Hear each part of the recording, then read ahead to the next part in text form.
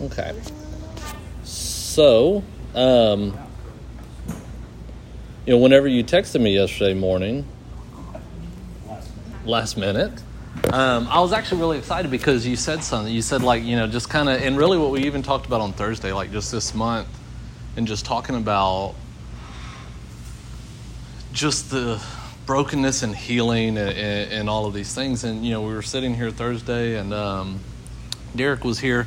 And, you even said, man, I hope Sunday wasn't too heavy. And for me, I don't know, that book that you had by Kent Hughes, his whole commentary on 1 Timothy, he's talking about, spiritual sweat. He's talking about, man, we got to start. And so I think it's time we as a church start lifting some heavy weights. Amen. Right? Get past the bubble gum and lollipops of Jesus and get into, some real weighted stuff, right? When Paul says, you should be eating meat, but you're still having to, and I think we need that. I really do. I think we need to start, and now more than ever, right? So last week we talked about, or Pastor Chris talked about shame, and I have some of actually what you said last week, came up as I was studying for this today, but all the negative results that come from shame. And there's a cool movie, some of you may have seen this, it's called The Heart of Man. But he says in there, one of the guys says, man, why does the devil use shame? Because look at the ROI of shame. Look at the return on investment. It's a lifetime. It sets a person down a trajectory that takes, for some people, 50 plus years to get over. One of the guys in the films actually says it took him over 50 years to wipe the face of his father off of God's face. And it just deals with shame at such an amazingly deep level. So, how fitting is it? I grew up in a lot of shame. Heavy abuse in my home, and just, man, there was so much there. And there's still some healing going on in me. And I think shame is, and they may even talk about this in the movie, but shame is probably one of the leading causes of our brokenness, of our sin. There's things that happen early on in our life, and even what you've talked about, some of what Caleb, what y'all notice in him as a toddler, it's there. It's already there. And so, and to be clear, as I kind of was thinking about this. I was thinking about inner healing, and when I was researching this, there's a big Christian movement for inner healing that has a lot to do with New Age. That's not at all what I'm talking about today. Whenever I say inner healing, it's nothing to do with I think it was talking about people that you meditate on these times, and you just really just focus on these times of the source of all your brokenness, and then you just imagine Jesus in that moment with you. And that's, there's a lot of it was wrapped up in mysticism. I was like, man, I don't want it to be perceived that that's what I'm talking about. It's not. I think that God is a God of restoration. I think God is I know God is a God of restoration. And so when we talk about inner healing, it's about what he's doing to our heart. It's about what he's doing to our soul. And it's nothing to do with what we do or what we can imagine doing. So, the enemy has used shame for another purpose also. And so, it goes back to what you said that one time about how the devil puts a thought in your mind, and then once you've thought it, he makes the accusation. Look at you dirtbag, you sinner, you thought that thought, when he originally put it there. And he's done something else too with shame. Not only has he caused shame, or has he given us shame and put shame on us to wreck our lives, but he's also given us a false sense of what's good and bad, right? He's given us he's distorted the view of what's good and bad. And he's given us this false sense that we should never feel what we associate with bad. And so what do? We fill our lives with things that are good, right? We try to fill our lives with things that are good. And you talked about Eve in the garden last week. She saw that the fruit was good, right? Not everything that we think is good is beneficial. That's scripture, right? All things are permissible, but not all things beneficial.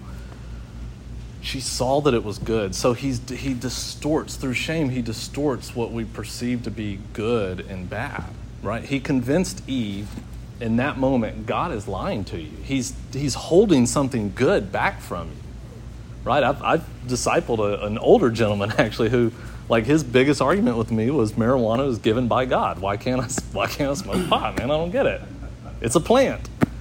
And, but it's this distortion of what's good and bad. It's this distortion that God will never really be enough. But is that, as we think about that, like, is it biblical? Should we only ever feel good? Should we only ever feel good things and never bad? Right? Job says that, doesn't he? Should we accept only good from God and not evil also? And so I started thinking about the process I went through in my life for healing and what that looked like for me, and it was hard. It was hard. So it was, for me, it was a willful breaking. Right, it was a willfully broken heart that I had to come to. We were talking this week about Oswald Chambers says that, like, until we come to a broken neck place in our life, we can never really start to understand who God is. Until God allows us to break the neck of our pride, of our identity, of our persona, until that's broken in us, we can't really start to understand who He is. And so there's a hard path that we take as we start to heal. And Marsha was over the other day, and I was listening to Jason's podcast. I love Jason's podcast. It's really cool. Have you listened to it yet? IR? Yeah, we're competing. It's really good. It's really good. But in one of his, he's talking about the broken man, and I was talking to Marsha and Candace because it's ironic. Like, if I take a pillow and I destroy it 1,000 different ways, most people would never say that I broke the pillow, right? You tear it, you shred it, you whatever. Yeah. If I cut myself, I don't think about it as breaking myself. It's a laceration, it's a cut, it's a burn, whatever.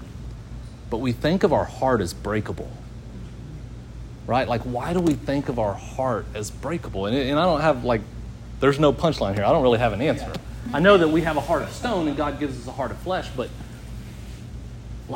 man, am I okay with this breaking of my heart? Like, if I'm thinking of that in that sense, and he reads a poem in there, this guy interacting with God, this dialogue with this man between him and God, and he's talking about, he's talking to God, he said, I'm broken, I'm breaking, all these things are falling off of me. God's like, no, you're not broken, you're becoming, right? And as God grows us, things have to fall off. It's the old, we found it. We finally found the image. There's a Puritan image from the 1600s of this tree up in New England that, when the winter comes, the leaves don't really die. I mean, a lot of them fall off, but some of them hang on until spring. And then as new growth comes, it pushes the dead off. And so as Christ is pumping new life into us, the dead things fall off. So, we search for good. Like, getting back to the point, we spend all this time searching for what's good, right? And if we look at society today, it gives us so many options for what it says is good things. And unfortunately, not even to talk about society, because the world is broken, right? They haven't received Christ. But even in our church, even in our churches, these things are being considered good. And so we become convinced that God is not enough, and that we as a society, we begin to welcome in all sorts of ungodliness. So we look at the sexualization of our youth. I remember years ago, there were websites dedicated to teen pop stars, counting down to their 18th birthday. How disgusting are we as a society? The things are so overly promiscuous, and you don't have to go far. You flip through local channels. The wrath and the rage and the anger that we have as a society. All you have to do is scroll through Facebook. You don't have to go 2 pages down, and it's there. It's hatred. And the guys, again, I'm not talking about the world. I'm talking about the church. I'm talking about the church. Divorce is just out of this world in the church. We were sitting with a lady at our house just a couple weeks ago. She's at a church, and they're telling her, yeah, you probably should just divorce him. And it's man, It's not that you're condemned for doing it, but that should never be our lead-in, right? The bitterness, the offense. This is us as a church. We've become so convinced that Christ isn't enough, and so we need all these other things that are going to satisfy us, right? This is the apple for us. And it's not new, right? Like Isaiah says in 5:20, he says, woe to you that call good evil and evil good. Right? So like this is ongoing. This has been ongoing. It's not new. There's nothing new under the sun. It's not new to us. It's just, again, as a church, we have a higher calling because there is healing for us. We just have to reverse our thought on what that looks like. Has anybody here ever read The Pilgrim's Progress? It's an awesome book. I love that book. So he goes into the dusty parlor. You remember that scene? Yes. He goes into this dusty parlor, and the interpreter calls in somebody to sweep the floor. It's full of dust. As you sweep the floor, what happens? We all know, like, if you go into a room and just start dusting, it just stirs it up. And then he calls in somebody else to sprinkle water. And once the water has settled all the dust, they were able to sweep it, right? And the sweeper represents the law, and the woman who sprinkles the water represents the gospel. God doesn't want to just dust us off. Does that make sense? Like, we want God to heal us on the surface, but God is trying so hard to get into the root of things. And it's like we want to hold on. We have this image of like wanting to hold on to who we were, but cling on to Christ also. In Luke 17:33, right, we're warned against holding on to things. He says those who try to hold on to their life will lose it, and those who lose it, gain it. There's this real paradox in the kingdom of God that just, it goes against everything that society or our mind, our logic tells us is right. Defend yourself. We have to fight. We have to stand up and we have to fight.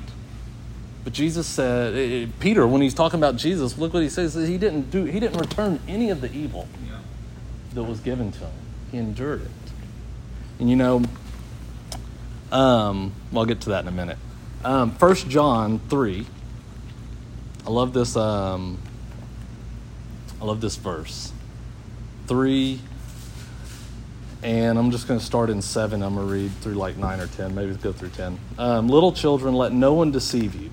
Whoever practices righteousness is righteous, as he is righteous. Whoever makes a practice of sinning is of the devil, for the devil has been sinning from the beginning. The reason the Son of God appeared was to destroy the works of the devil. No one born of God makes a practice of sinning, for God's seed abides in him, and he cannot keep on sinning because he has been born of God. By this it is evident who are the children of God and who are the children of the devil. Whoever does not practice righteousness is not of God, nor is the one who does not love his brother. So there's two things there. Like, one, the purpose of Christ was to destroy all the shame that we live in. The purpose of Christ was to destroy, and that mimics, I think it's Hebrews 2, where he says the same thing. Like, his purpose in coming was to unseat the devil. And what troubles me is how easy it is to think, like, to be on a dirty floor scrubbing with a toothbrush and to think, why do you have me here, God? Right? To be like Job and say, why is this happening to me? And to overlook what Christ was willing to endure to unseat the powers of death.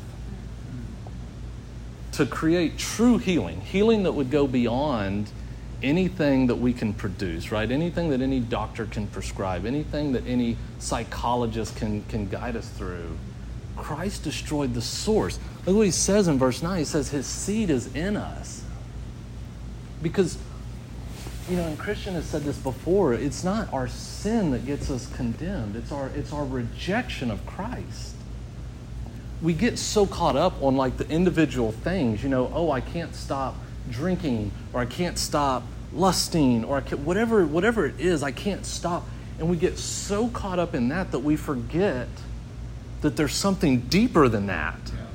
There's something deeper. There's a heart of stone that Christ wants to remove but I don't let him, right? Because I'm trying to hold on. I'm trying to hold on to my life because I'm afraid of what it could look like. I'm afraid of what it could expose. But it says that we die. We die to who we were. When we led house church, sometimes I would tell things and we'd leave and cancel like, hey, maybe, tone that down a little bit. Like they don't need to know all of that. But, and I know that there's a time for like some openness and a time not for like, I get that. But it's, there was just this recurring idea in my mind. Like if you hate the guy I was 6, 7, 8 years ago, like me too, I hated him too. But it wasn't until I surrendered and I allowed Christ to really come in and do inner healing. And it had to expose all the darkness. We're so convinced that there's like a darkness about God. Like whenever we read through the Old Testament, we see God like destroying entire nations, right? We read through the prophets and it's like, man, this is dark. And we begin to shroud God in darkness because we don't understand this about him. But what is the purpose of every prophet's message? It's Christ. Everything that's going on. You know what I love is right after God confronts Adam and Eve for their sin, look what he says. I think it's 3:15. He says, like, I'm going to put enmity between you and the devil, between your offspring. Everything that happened between chapter 3 and the end of this was to bring restoration. Ephesians says that he's uniting all things in heaven and earth back to himself. Nations were destroyed, and God had to utterly root out sin and idolatry in Israel time and time again. Why not just clean the surface, right? Like, why not just, hey, I'm going to come in and I'm going to wipe this out and then you're all going to be good. But he sent them into exile, right? There was tearing down and rebuilding, and just this idea of tension exists all throughout Scripture, but it all culminates in perfect healing. And there's this really cool quote from John Piper's book, God is the Gospel. You ever read that? No. So, me neither. I've never read it either, but I found this quote from it. Listen to this. He says, the critical question for our generation and for every generation is this.